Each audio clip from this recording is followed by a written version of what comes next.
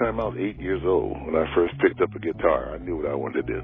For this episode of the West End Stories Project, we spoke to retired music executive James Starks.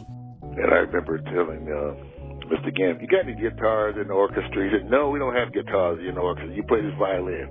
Hear his story on our latest installment of the West End Stories Project, available wherever you listen to podcasts. Well, you know, I got good at it, but I was like, that's not what I want to do. I want to sing.